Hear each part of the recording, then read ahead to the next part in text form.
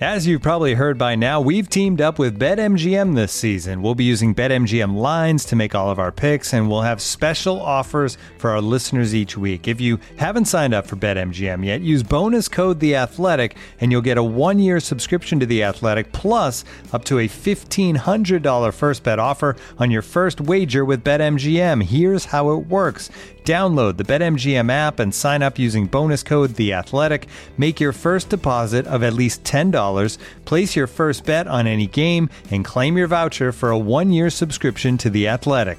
See BetMGM.com for terms. U.S. promotional offers not available in D.C., Mississippi, New York, Nevada, Ontario, or Puerto Rico. Gambling problem? Call 1-800-GAMBLER. Available in the U.S. Call 877-8-HOPE-NY or text HOPE-NY 467-369 in New York. Call 1-800-NEXT-STEP in Arizona. 1-800-327-5050 in Massachusetts. 1-800-BETS-OFF in Iowa. 1-800-270-7117 for confidential help in Michigan. 1-800-981-0023 in Puerto Rico. First bet offer for new customers only in partnership with Kansas Crossing Casino and Hotel.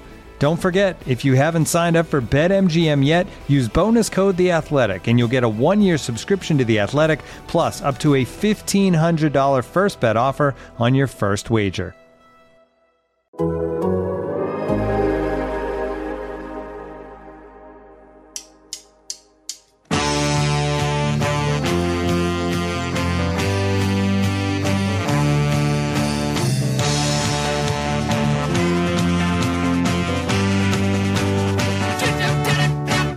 Welcome to the Total Soccer Show and our weekend review. Yes, it was a weekend where LAFC was the place to be as the Californians scored 3 on their way to the big MLS Jamboree, where Philadelphia were also able to hit the mark with the destruction of NYCFC at Subaru Park, where Leeds had the lead twice and they made Liverpool pay the price, which has put Jurgen Klopp's top 4 aspirations on ice, where Graham Potter went back to the South Coast and the hosts gave an almighty roast, while Christian Pulisic put one the wrong side of the post, where Real Madrid were laid bare, the Portland Thorns won some silverware, Bayern Munich showed plenty of flair, and on Halloween it's Napoli who continue to scare. Yes, they're on course for Italian hardware. My name's Ryan Bailey, and with Graham Ruthven and Joe Lowry both playing the Gareth Bale role on today's show, they're unused subs today, I am joined by a man who's here on All Hallows Eve, but he isn't going to give you a fright. Hello, Mr. Laughing Taylor Rockwell. I mean, I guess it depends on how loud your headphone volume was as I came in with that laugh. That was a great one, Ryan.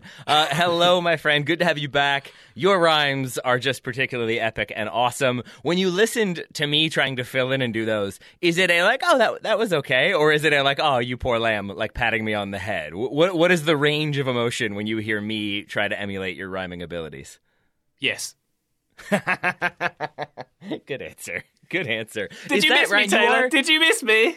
I did, and I missed those rhyming abilities sincerely. Is that a thing that you are good at?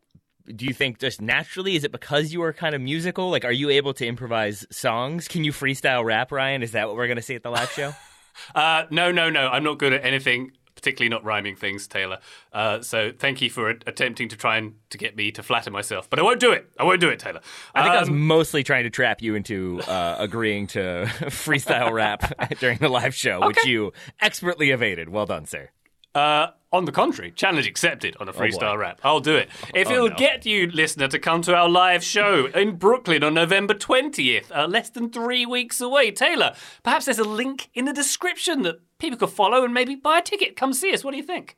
I believe there will be. I think I mentioned it once, maybe twice last week. So, Ryan, thank you for reminding us to plug it because it is coming up. We're very excited. We're reaching that point of like, oh, that's coming. And then the nerves get really high. I'm excited for the period when we're actually there and then we just get to enjoy each other's company, do the live show, hang out, watch some soccer, meet some good people. It's going to be a wonderful time. It's going to be the most wonderful time of the year, or at least the precursor to it, Tay-Tay. I agree. I am glad to be back on the pod. Thank you for having me back. I've been in Dubai, by the way, on my vacation, which I like to call the spiritual home of soccer players. I think every single soccer player who's not at the World Cup is going to be in Dubai. You can guarantee it this November.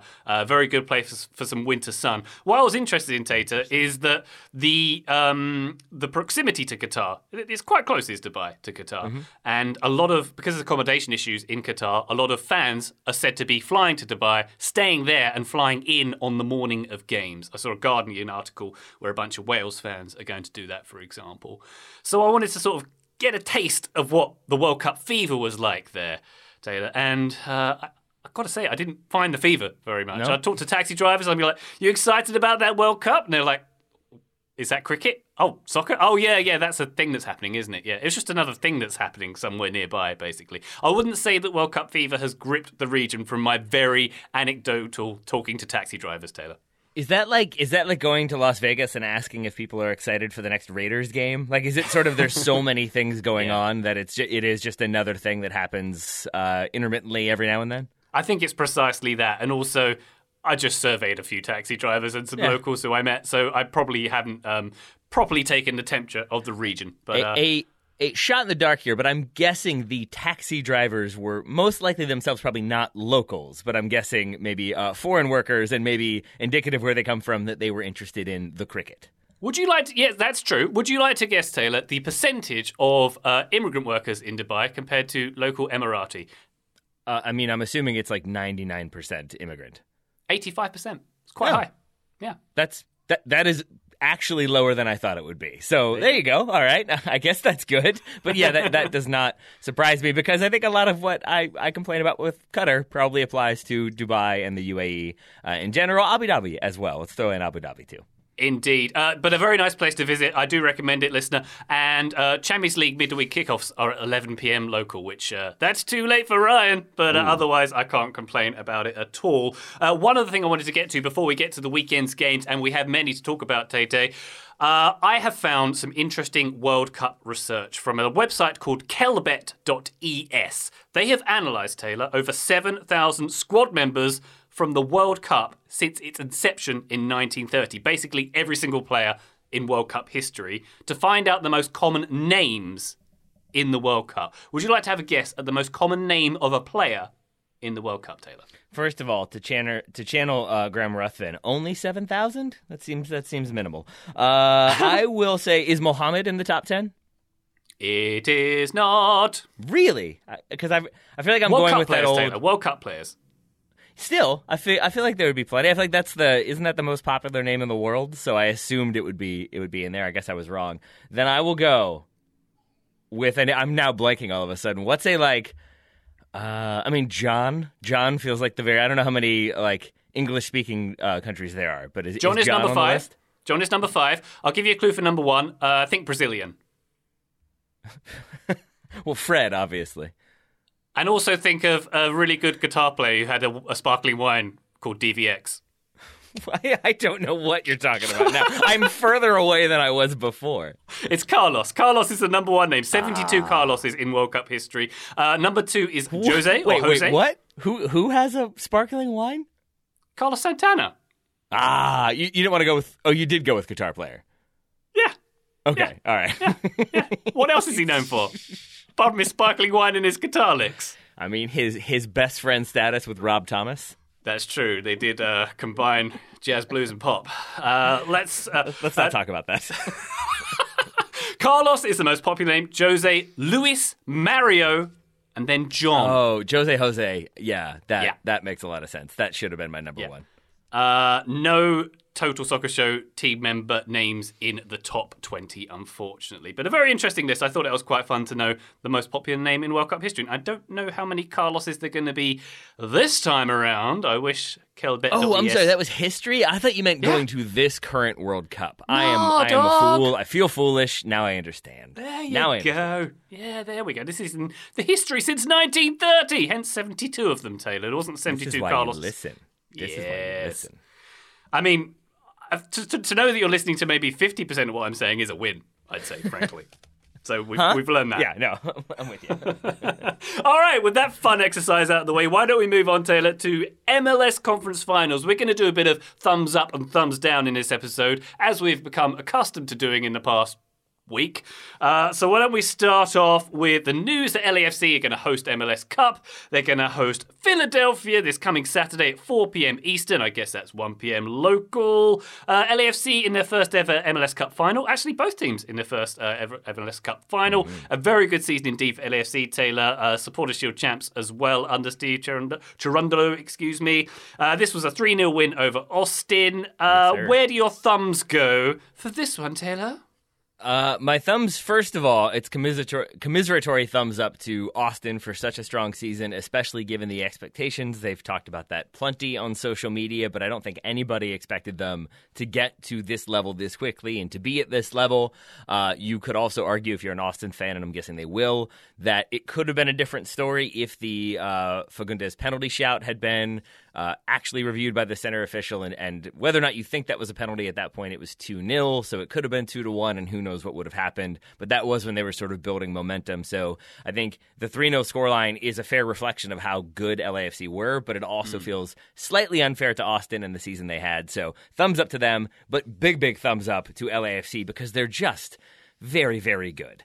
They can beat you with possession through the middle. If they can do that, then they will. If they can beat you with attacks out wide and then cutting inside, they will. If they can beat you with attacks out wide and then crosses in, they'll do that. And if they can beat you on set pieces, they will certainly do that and maybe make you defeat yourself as well, because they did force an own goal off a set piece in this one. But they're just such a strong team that, yes, Carlos Vela is in there. No, Gareth Bale did not play in this game.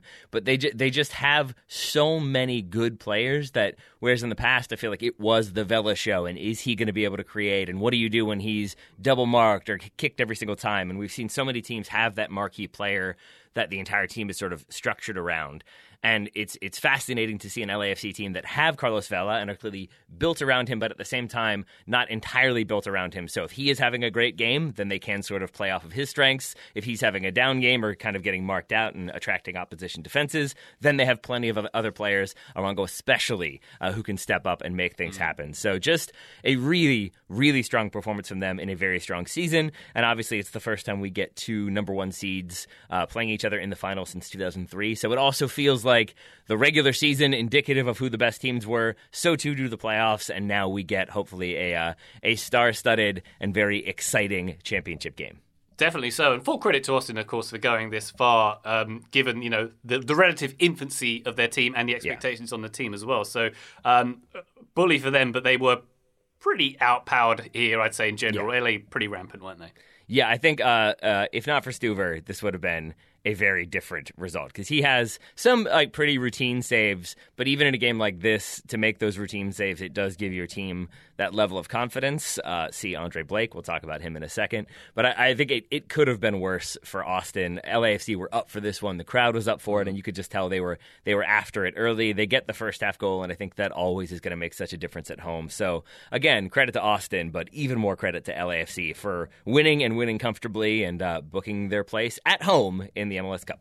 It's almost as if, Taylor, the secret to doing well in this league is to have the best players, the most star quality, have a really good home atmosphere, and win every game.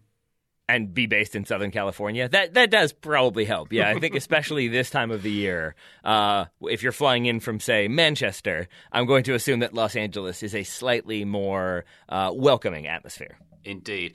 And just to catch up, as you mentioned there, Gareth Bale, an unused substitute in this game.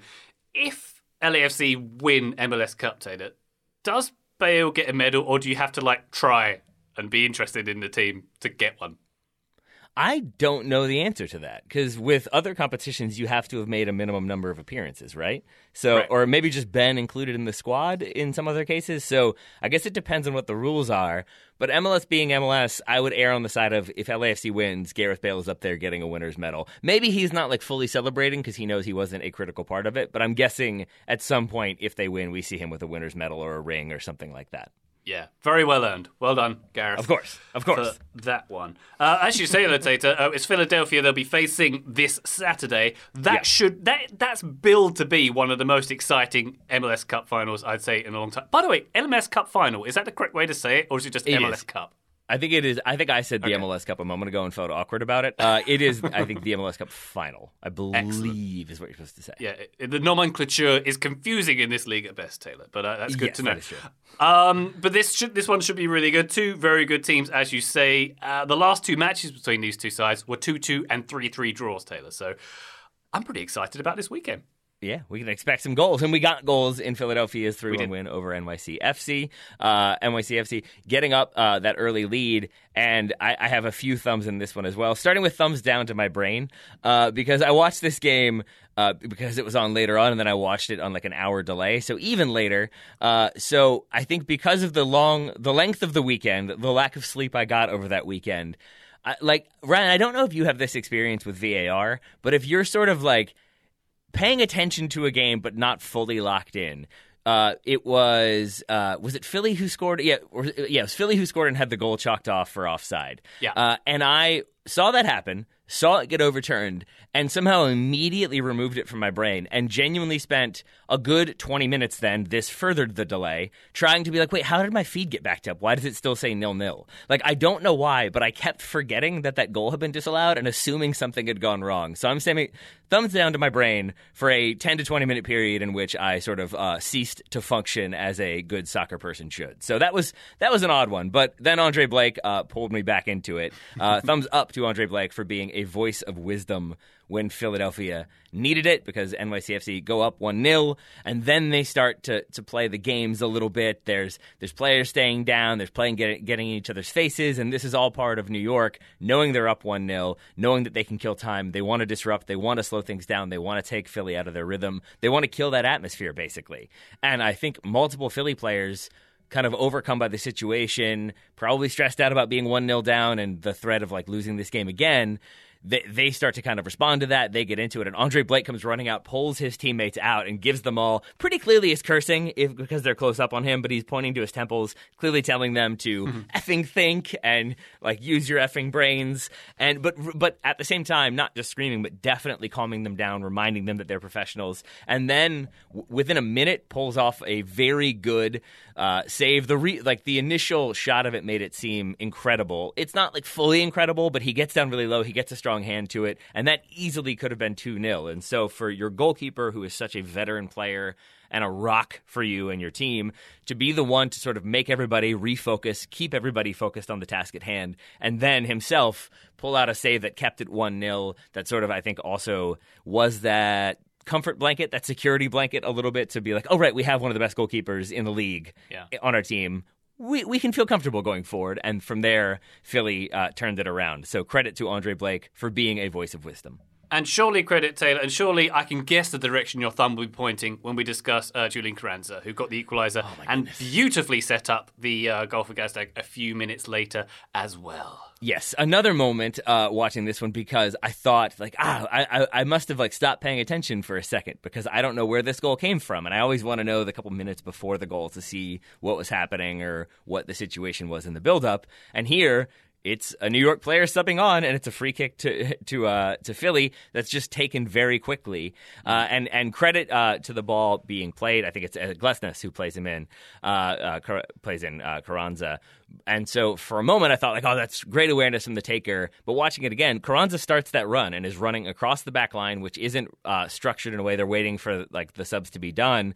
But as a result, they're not standing in a flat line. They're not holding an offside line. Carranza makes that run and is very clearly calling for the ball. So I think he spots this opportunity. It's a great ball in from Glesnes, but he's there to finish Carranza to make it 1-1. Yeah. So right there, he's already operating at a different level than most of the players on the pitch. But that second goal, Ryan, as you talked about, it is the way he cushions that header back across for Gazdag to score.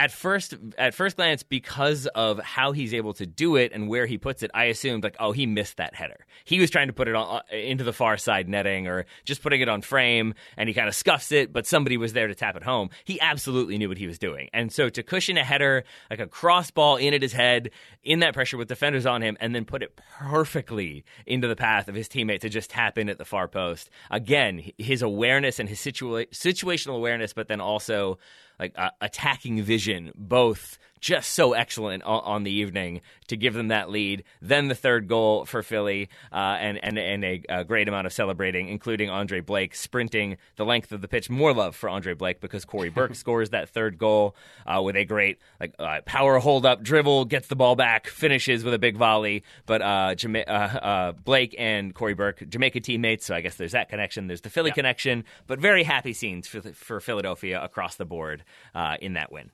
Definitely so. Corey Burke coming off the bench to put the icing on the cake. A very nice touch for Philly. Congrats to them. Taylor, I'd like to, if I may be a negative Nancy, give a thumbs down to an NYCFC player. Sure. It's the centre-back Justin Huck, who I thought was... I couldn't figure out what he was doing on at least the second and third goals. If you watch him back, the second goal, there's this kind of casual jog towards the action and then sort of the ball just went in kind of scratching head stare.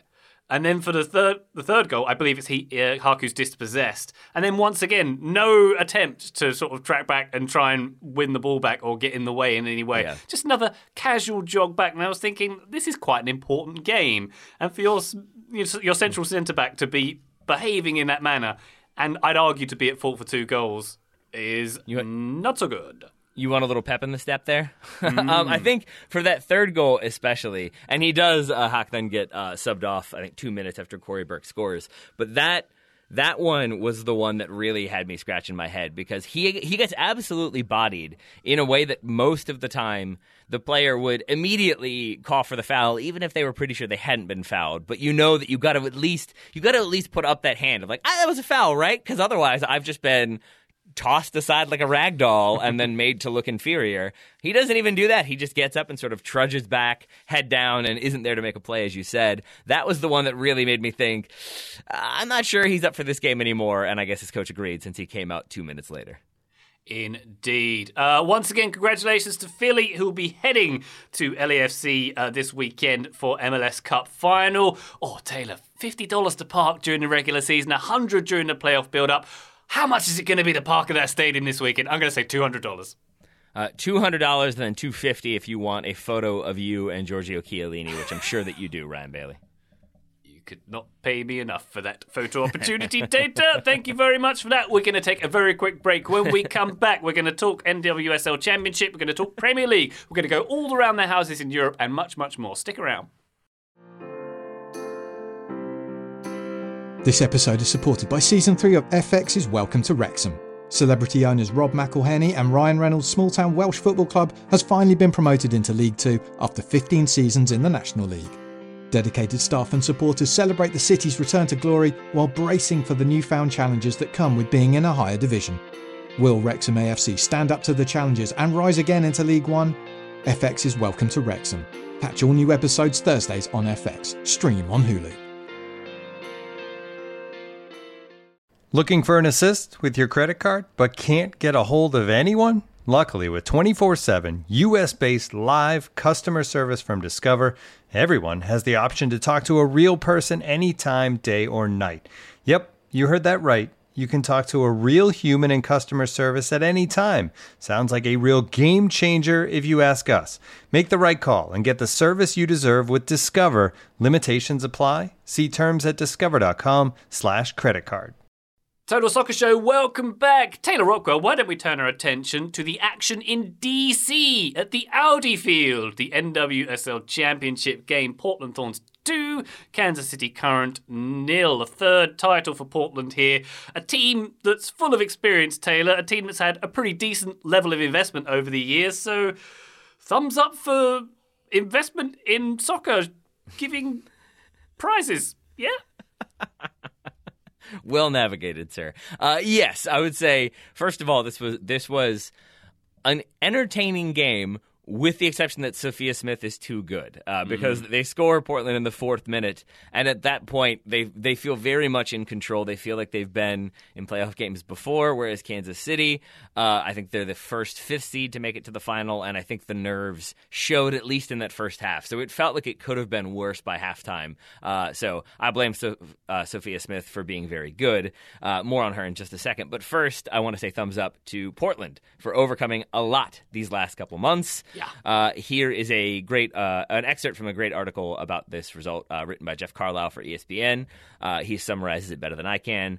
Quote, Portland's players and coaches weren't the only ones to have to deal with the trauma of the abuse scandal that rocked the entire league, but the Thorns still had plenty with which to cope. Not only were the allegations made against former manager Paul Riley featured prominently in the Yates report, but Portland executives, including owner Merritt Paulson, came in for heavy criticism as well. The organization's president of soccer, Gavin Wilkinson, and president of business, Mike Galoob, I'm not sure, were fired, so it doesn't matter. The ensuing weeks saw Thorns fans demanding that Paulson sell both the Thorns and MLS side, the Portland Timbers, even after he stepped down as CEO, and the Thorns owner chose not to attend Saturday's final, end quote. And I'm really glad he wasn't there, because I'm glad he wasn't there, but also because the atmosphere was really great. And for it to be at Audi Field, but for it to be that well attended, you still got the chance, you still got the atmosphere there. And I just think for a season that has had plenty of down moments, especially in regards to the Yates report, I think for it to be a celebration of the league and those two teams and the players,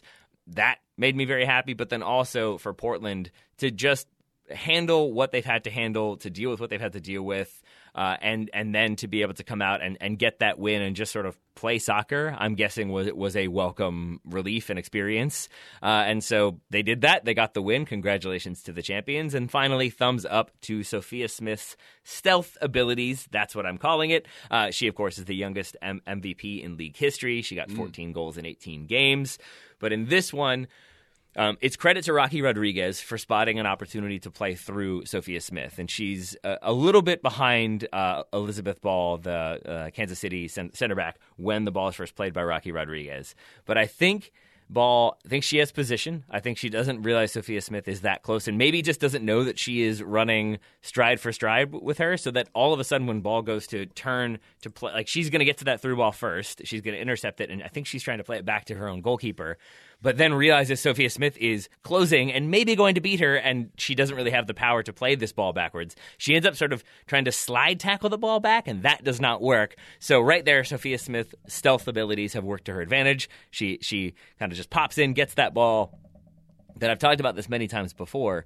When you are now one-on-one with a goalkeeper and you still have about 35 yards to close, that's just so much time to think. And think, like, I better not miss this. I'm a very young player. I'm the MVP. It would be, like, really bad if I didn't finish. There's just so many times to think negative things. And Sophia Smith, just as a crafty veteran, rounds the goalkeeper, puts it home, 1-0, and away they go, and just looks very confident in her celebration as well. I think that's what you want from your MVP, and that's what they got. So credit to her for the goal, credit to Portland for the win, credit to Kansas City for making it to the final, but ultimately, your Thorns are your deserved champs. Yeah. The thorn in the current side. The current not having enough electricity. No shots on target for them, by the way. Can I give a thumbs up also to alliteration in Portland's front line? There were Sophia Smith and Raquel Rocky Rodriguez. I do enjoy that very much. Apropos of nothing. Hey, you gotta find your joy where you can, Ryan. Whatever sparks joy. You do indeed. Not much joy sparked at Anfield this weekend, Tater, was there? Plenty for me. I'm sure there was. Liverpool won, Leeds 2 as we turn our attention to the Premier League. Liverpool went twice behind in this game. Crescencio Somerville with the 89th minute winner for Leeds in this one. I guess we can give a thumbs up to Jesse Marsch to start. We'll get to Liverpool, of course, in a second. But to start with Leeds, Jesse Marsch, he gets my thumbs up at least. He was pretty much fighting for his job before this game. The first win for Leeds since August. And they've got Spurs and Man City coming up in the next 3 games. So to get 3 points on the board at Anfield in these circumstances, full credit. Yeah, absolutely. And I think I've talked previously about how I would like to see him maybe just tone it down a little bit, because if you are always at an 11, then that is your base setting. And to some extent, the intensity then loses its impact, or vice versa. If you're always at an 11, it just becomes draining and kind of exhausting, and I think the players tune you out.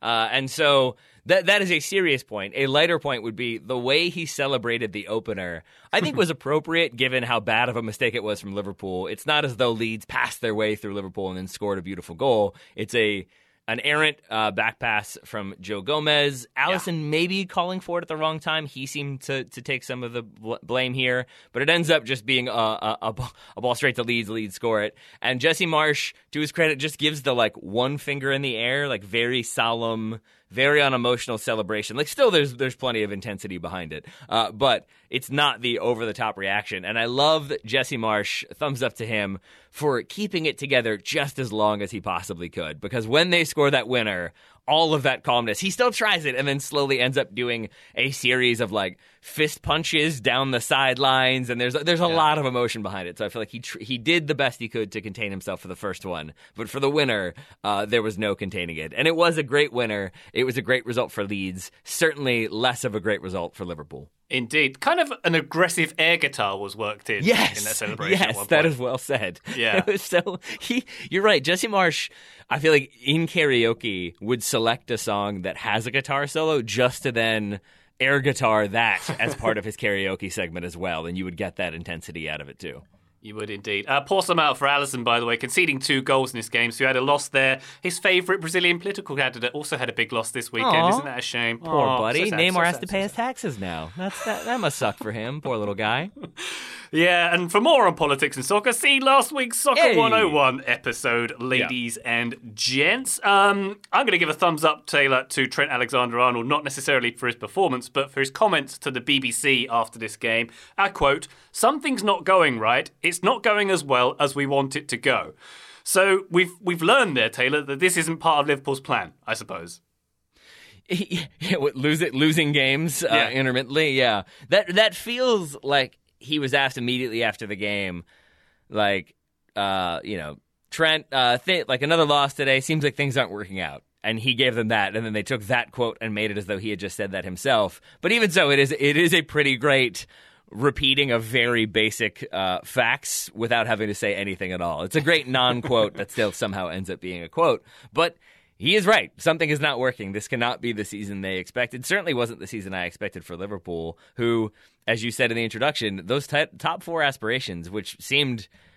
I would have bet all the money that they were definitely going to be top 4, if not champions, which is where I thought they would be. It does seem like they're not finding that sort of consistency that is required to push you to that level where you then are staying in the top 4. Look at Arsenal, who I think we keep thinking eventually the lack of depth, the over-reliance on certain players, that will catch up to them. And maybe it will, but we've said the same thing about other teams that went on to finish top 4 or even finish champions. So I think you have to find that level of consistency, and thus far Liverpool have not. So I think thumbs down to them for that lack of consistency, for sort of being architects of their own destruction, as we saw in this game, that giveaway. But simultaneously, and this is a weird one, again, not a lot of sleep this weekend, Ryan, but I was talking about this with Graham last week. I will connect this with Liverpool, I promise. But about why I don't find Man City to be as engaging of a team to watch. And I assumed it was just because it's Man City. I'm a Manchester United fan. There's probably some jealousy in there. They've got all the players. They've got all the money, but they've also got Pep Guardiola and so much success. And there's certainly that part of it too. But then that would make me not enjoy watching Liverpool. And I do find Liverpool to be a more engaging team. And I think I've stumbled upon an idea, a theory, and I would love to hear your thoughts on it. It's basically that Liverpool are occasionally bad, and they have those moments where they shoot themselves in the foot. The slip with Steven Gerrard, where they have just those moments where it seems like, it was just fated they weren't going to win. And you never know if that's going to be the Liverpool team you're watching, and it could be on the day, or if it's going to be a Liverpool team that do shoot themselves in the foot and go 3-0 down at halftime and then somehow score 3 and win the Champions League. They're capable of that response as well. But with that, there's some inconsistency, there's some unpredictability. And contrasting that with Man City for a moment, ever since the new owners came in, I think it wasn't the case pre the new owners, but since then, if you're a new fan to soccer, Man City just win. Sure, they don't win the Champions League yet, but they are always going a candidate to win the Premier League or the FA Cup, certainly the League Cup. They're going to be in the top 4 conversation. They're just a very good team, and it just suddenly becomes just a really consistent thing that you sort of just know is going to be consistent. And so it becomes like, oh, who are City beating this weekend? And even if they lose that game, rather than it be like, what does this mean for them? What could it mean for them long term? It's sort of, for me, is like, all right, but who are they going to beat next week? Because we know that's the way it's going to be. It requires them to be bad for like 3 to 4 games before I think Man City are actually having a blip in form, whereas Liverpool seem capable of having that blip and then righting it immediately. And so I think there's something about inconsistency in Liverpool that makes them a really captivating team, whereas with Man City, it feels, I don't know, just predictable, I guess. That's my long, rambling way of explaining this one, because I keep trying to figure out why this incredibly expensive team that has so much talent, that is so exciting, at the same time is sort of like, that's fun. Oh, 2-0 win? Yeah, that feels about right. Yeah, you're right. That was long and rambling. Thank you. You mentioned inconsistency there, Taylor. The poster boy, I would argue, for inconsistency, Darwin Núñez. Where do your thumbs lie on him at the moment? Because it felt like there were several one-on-one chances in this game he didn't take. And this is going to sound very hot-takey on my part, but is he actually good at the soccer? I was wondering if that's where you were going to go. My response to that is to say, like, you will say I'm sitting the fence. My honest answer is I don't think I've paid enough attention to him to know what his issue is, because I'm going to assume that for every article that's like he can't finish, his XG is terrible, there's going to be 3 other ones about how he actually takes up really useful positions, or he does this, or he does that, or he's this connective player. So I don't know which of those 2 things is true. It certainly seems like he has not been the consistent goal scorer that target number 9 that Liverpool needed, the way Erling Haaland certainly has been for Man City. So in that way, I think he hasn't lived up to the billing. But at the same time, when you're trying to compete with Erling Haaland, if Erling Haaland is Armageddon, then like Darwin Núñez right now is Deep Impact. There's a 90s reference for you. But it's like they're expected to do a similar thing, but because one of them is so blockbuster and so high profile, the other one maybe falls off the radar, or when it is mentioned, it's mentioned in a sort of like, that wasn't very good, was it? Why isn't that better? It should be better. So that is my analogy I'm drawing now until I can give you a more concrete answer down the road. Was Deep Impact, was that a Bill Pullman or a Bill Paxton vehicle? I seem to remember. Oh, I don't know. It's an Elijah Wood vehicle, I believe, and Taya Leone. Lest we forget, Morgan Freeman is the president, I think. The start of a long run of Morgan Freeman being a calm-voiced position of authority in movies. Yeah. I think I saw them both, but that is an excellent analogy. Well played there, Taylor. Deep Impact, it actually hits. I think Armageddon, it just hits France, I think, because Michael Bay. Spoiler alert, listener, in case you've not seen those 2 movies from 25 years ago. It's been a minute. Yeah, it's been a minute. What else do we say about this game? Virgil van Dijk has lost his Premier League home streak of being undefeated. 70 games long it was, Taylor. Pour some out for him too? Oh, yeah. I mean, sure. I mean, at the same time, it's hard for me to feel too upset about a player losing a streak like that when they play for Liverpool and make a ton of money. A player that I will be really excited for is Tyler Adams. I want to give him a big old thumbs up in this one. For a brief moment, for his positional awareness, I thought he was great in this one. I thought he was an instigator when it required. But there's a moment early on when Leeds were down to 10. They had an injury to their right back, and Tyler Adams filled in there. And that seemed to be part of the plan because he has done that for the U.S. before. He's done it for Leipzig in the past. And then, to the commentators' credit, they pointed out that seems to just be a thing he's doing because every time there's a stoppage in play, he is turning and screaming to the bench, asking him if this is what they want him to be doing. But it's absolutely what was required because of Liverpool at that point are attacking. They're on the front foot, and I think if you don't fill that space, they will certainly take it. Andy Robertson salivating at the idea of having all of that room to run into. So I think Tyler Adams being aware of the situation, slotting in, doing a job there, but then also frantically trying to get the attention of the bench to, I guess, ask for forgiveness instead of permission. It was a strange moment, but made me another reminder that Tyler Adams, I think, is that sort of player who is aware of so many things that are happening aside from his own game, and that is such a rare skill to have.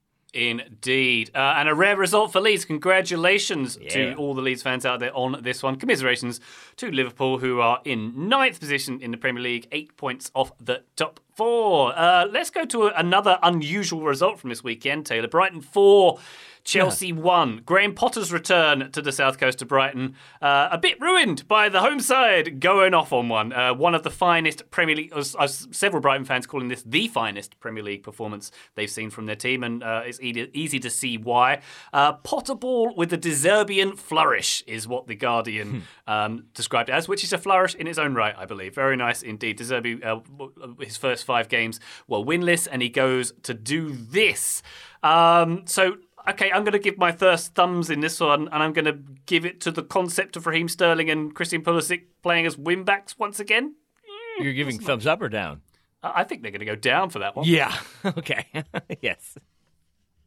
Any thoughts on it? It seems like it's not the best thing to do, Taylor, in summary. That's my deep analysis. It was really interesting to read, not always a great idea to read the comments of an article, though The Athletic tends to have a useful comment section for the most part, and then reading the Reddit match report and post-match threads. A lot of debate around what Sterling and Pulisic were actually doing, and I think part of that is that the shape changes at halftime. We have Cucurella come off again. This is a thing that he did last week, did Graham Potter. They go from a back 3 to back 4, but a lot of confusion about if they were ever actually in a back 3 and were they playing with wing backs, and they were, but I think a lot of that is because Pulisic and Sterling aren't doing the wing back thing so much. They're doing a lot of the attacking thing, and it does seem like maybe the expectation from Potter was that Brighton would be more conservative or sit a little bit deeper, and so they could sort of be on the front foot, Chelsea, and commit those numbers to the attack and really take the game to them, which feels silly because I believe Graham Potter has somewhat of a connection to Brighton, and so maybe you should have known that they would try to play through that and create overloads themselves and exploit opportunities. And on at least the first goal, it's not like, I'm not blaming Pulisic, I'm not being the English media, but I will say that he is not back in a defensive position that you need that wing back to be back in. And maybe that's a lack of instruction, maybe that's a lack of familiarity, but in my mind, if you're going to do that, the expectation is those wing backs get back, get in line with the defense, and then you have that flat back 5. You've got numbers where you need them so that you don't give opportunities out wide. And Estupiñán for Brighton especially was capable of sort of holding that run and then arriving late down the left channel playing as a left back. And that was where those gaps would be open if Pulisic hadn't tracked or other Brighton attackers had moved into that space and then moved out of it and taken defenders with them.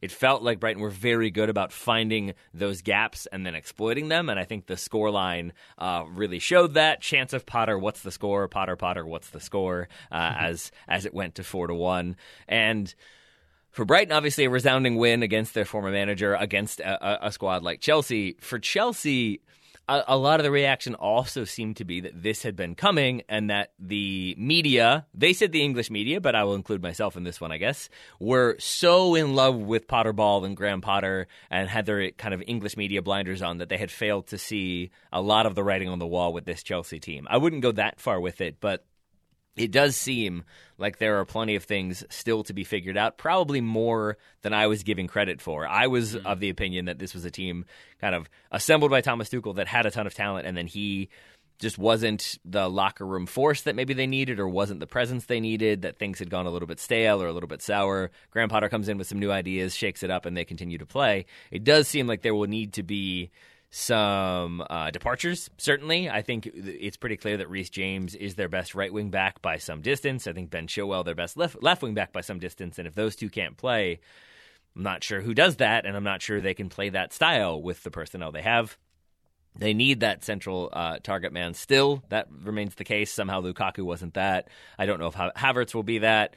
But I think there are still roster build issues for Chelsea. I think there's some tactical issues that they still have to figure out. We praised Graham Potter for making a first-half change last weekend when things weren't going well. He makes a halftime change. This one is a goalkeeper due to an injury to Kepa, but he still has to make, I think, a triple change pretty early in the second half. So Graham Potter still having to chop and change a lot as he figures out this Chelsea team, but also maybe figures out his own tactics and how to get the best out of them. So a work in progress more than I would have thought at this time last week are Chelsea. Yeah.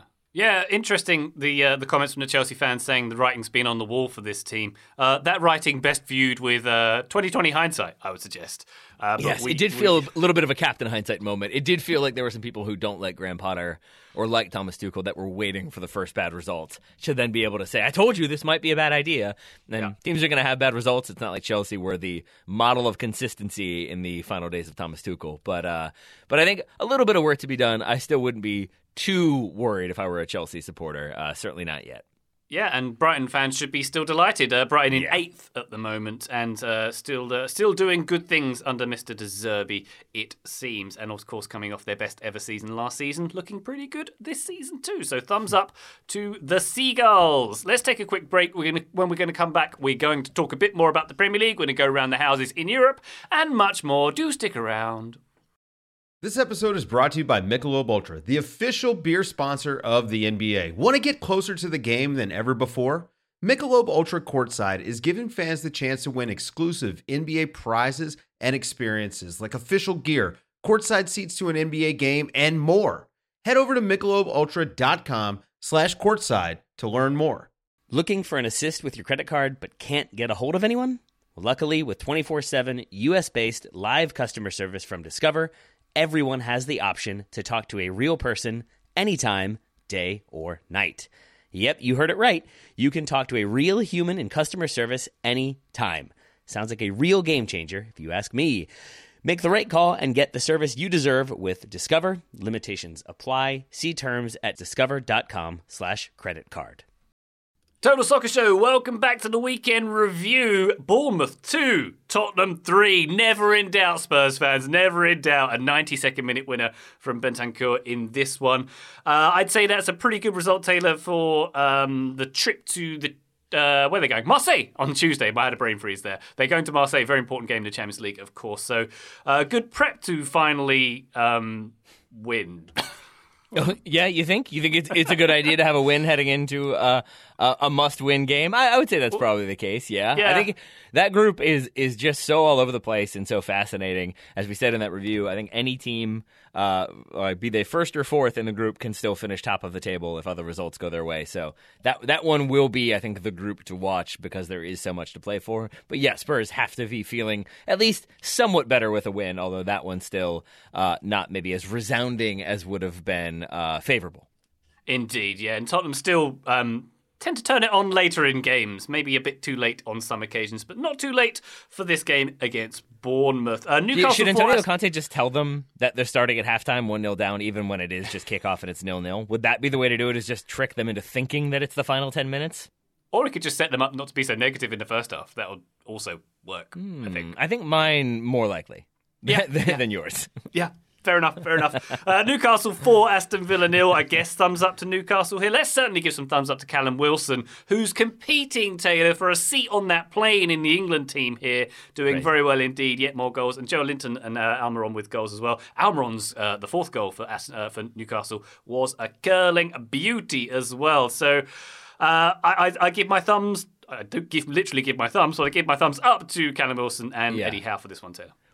I can't remember who did the Newcastle preview. I think it might have been Joe. And I feel like Joe was, to my memory, rather disrespectful of Callum Wilson's ability and like the idea that he would be leading the line and that can't be what they're planning for. He's doing all right, Callum Wilson, this season. And the fact that he's in that conversation to be on that plane is pretty revealing unto itself. This win, I think, also another revealing statement in where Newcastle are as a club compared to Aston Villa, who sacked their manager. We covered that last week on The Big Thing, what went wrong for Steven Gerrard and what needs to go right for Unai Emery in his second stint back in the Premier League. But I think not going right for Aston Villa under caretaker manager Aaron Danks.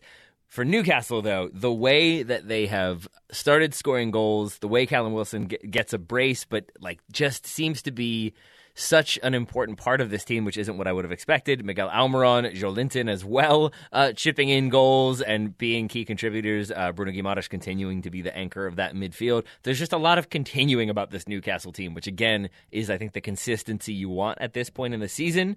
We'll see if they can continue it until the World Cup break, and then certainly when they pick back up, if they have that momentum. I don't know if top four is like a thing that they can definitely count upon, but I think with inconsistency elsewhere in the league, it's not a thing I would rule out entirely either. Indeed. Leicester 0, Man City 1. Kevin De Bruyne with yet another outrageous free kick in this one. Beautiful it was. City went top for a little while on Saturday with that result. No Erling Haaland in this game, Taylor. He's got a fever and a foot injury. Erling, you've got like a month off in a couple weeks. Delay it. Come on, man. A fever and a foot injury. Well, the only prescription is more cowbell for the fever. We all know that. I don't know how you solve a foot injury other than, I guess, rice.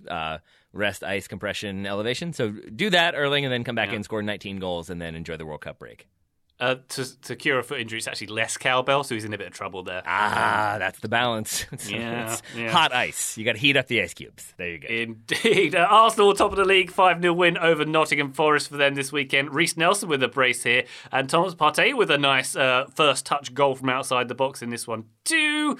Arsenal top, Forest rock bottom, so a nice sandwich game for the Premier League here. Man United 1, West Ham 0. Manchester United, Taylor, unbeaten in 8 games. Where do you give your thumbs in this one? Marcus Rashford, perhaps, for his 100th United goal? Yeah, scoring his 100th goal is incredible, but scoring his 4th goal of the season is also really important, even though he definitely should have scored more.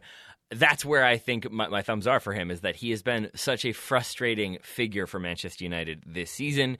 So many ill-advised shots, or so many shots that maybe just were about to go in and then get pushed wide or deflected wide. And I think it's been a really frustrating spell for him as the kind of person who's leading the line in the absence of Cristiano Ronaldo and Anthony Martial and anybody else who could score a goal. And he just hasn't had that consistency in the way that Callum Wilson is in the conversation to be on the plane. Marcus Rashford seems to be less in that conversation. Not that this goal gets him back in there, but just that you could see the relief in the goal, in sort of helping his team get that win, get that lead, and that ends up being the difference, I think, also pretty critical.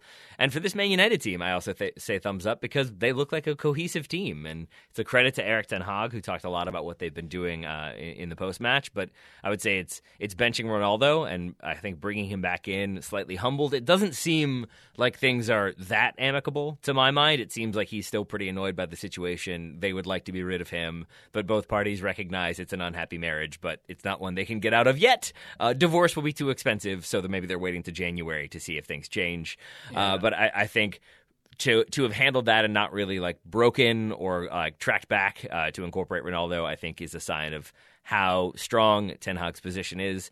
But David De Gea looking confident, making those big saves in this game and keeping it 1-0, keeping that or preserving that win. Rashford scoring, as I mentioned. Casemiro pulling strings. Eriksen doing exactly what United fans would have hoped he would do when they signed him. It just seems like a team that has sort of bought in, has had the reps to get up to speed so that they know how to play together, and I think are entertaining even in a 1-0 win. Maybe not as many goals as we would have liked, but still a strong performance from Manchester United against a particularly tricky West Ham team. Taylor, I was told that this level of cohesion would take a season or two and that Ten Hag would be fired by then. Why is it being fast-tracked? I want answers. I think spending £1 billion tends to get things fast-tracked. I mean, I think it's similar. Honestly, it's similar to Graham Potter, where I am assuming there will be another run, maybe just after the World Cup, maybe just before it. Who knows? Where they have some erratic finishes. Maybe they don't beat. I think they have to beat Sociedad by 2 or 3 to finish top of the group in the Europa League, and I won't be surprised. Excuse me, Real. I'm not supposed to call them Sociedad. Graham always corrects me on that. But whatever I'm supposed to call them, that I could see them. What's that? La Real. Thank you. There it is, La Real. I could see them not winning that game. I could see them finishing second. I could see them maybe dropping some more points. Maybe they lose a game at home, and suddenly is this the team? Is this the right direction? But I still think there's enough progress being made that it seems like things are moving in a positive way, in a way that I haven't felt for Manchester United. Yeah, I can't remember the last time I felt that way. So, speaking as a fan, that's very exciting. Speaking as a pundit of sorts, it's also exciting to have a talented Manchester United team doing things. Another team being excited and doing things, I think, only makes the league more fun. It does indeed, and I'm loath to give Man United any credit, but I might give them a thumbs up for this stat from the BBC that I read this weekend, Taylor. Across 4,163 consecutive games since 1937, Man United have an unbroken run of having a player who came through their youth development programme either in the starting lineup or on the bench, and that being pertinent because of Marcus Rashford getting the goal here. That's an incredible stat no matter how you play it, isn't it? Oh, yeah. I mean, it's one of my favorite things about that club. There are times when it feels like it is anecdotal rather than deliberate. like Marcus Rashford is an academy player, but when he's that good, you just kind of have him in the team always, and then you get to keep that stat going. But it also is having academy players on the bench and giving them limited minutes here and there, and it's a thing that makes me love that club, that there is that dedication to the academy and bringing through sometimes local products, sometimes youngsters from abroad who were brought in and then became local products. But either way, they count as academy players, and that makes me happy. Yes, indeed. Elsewhere in the Premier League, I give my thumbs up to Diego Costa for his first red card for Wolves. Congratulations. And Wolves getting a rare point on the road, a 1-1 draw at Brentford. Thumbs up to Crystal Palace for a 1-0 win over Southampton, their third consecutive home win. And why not give thumbs up to Fulham? They're in 7th place after a 0-0 draw with Everton. Unbeaten in 4 games of Fulham. Going against type we expected from this season, I would suggest. So congrats to Fulham there. Let's move our attention to La Liga briefly. Cadiz 3, Atletico Madrid 2. And I got to give some credit to Atleti for only ever getting games going in the last 10 minutes. This game was 1-0 in the 80th minute, Taylor. I love that Atleti are so true to form in only insisting on doing stuff, particularly after that Champions League performance midweek, in only getting the party started late on in games. They're a true credit to the game. Do you feel like one of the biggest blows to Atleti is when they lost Thomas Partey to Arsenal, because now you get all the Arsenal are having a party headlines? I saw 9 of those this weekend, and Atleti I feel like don't get those anymore. I wonder how much that's to blame for their poor run of form. Yeah, not enough party headlines, I guess, out there, Taylor. Oh, fire truck's on the way. Let's go to Real Madrid 1, Girona 1. Real Madrid are 1 point at the top of the league at the moment. I've got to give a thumbs down to my boy Toni Kroos. His second yellow card. He earned a second yellow card in this game for his first ever red card. His Gary Lineker streak is over. He's got a red card now. And once again, he's adhering to my theory of if Toni Kroos plays a bad game, Real Madrid don't win. So is it just Toni Kroos now? Have you gotten it down to that? Because I thought for the longest time it was Kroos and Modric. Modric is an ancillary part of the equation. It's mainly Kroos. It's mainly all about Kroos. All right. So I guess credit to Toni Kroos for being that indicative force, but then also maybe thumbs down to him for not being a good one this weekend.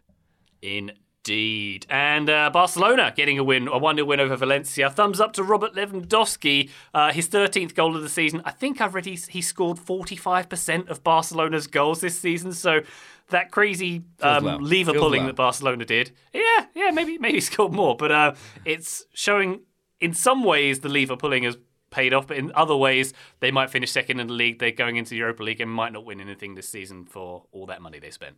And have no defenders. Yes. But yes, they've got a good goal scorer, so there's that. Yay! And Spotify. Cool. Hey. Yeah. Bundesliga. Bayern Munich 6. Mainz 2. Man, I didn't realize they lost Jules Koundé in this one, too. I knew they lost Eric Garcia in the first half. Jules Koundé in the second to injury.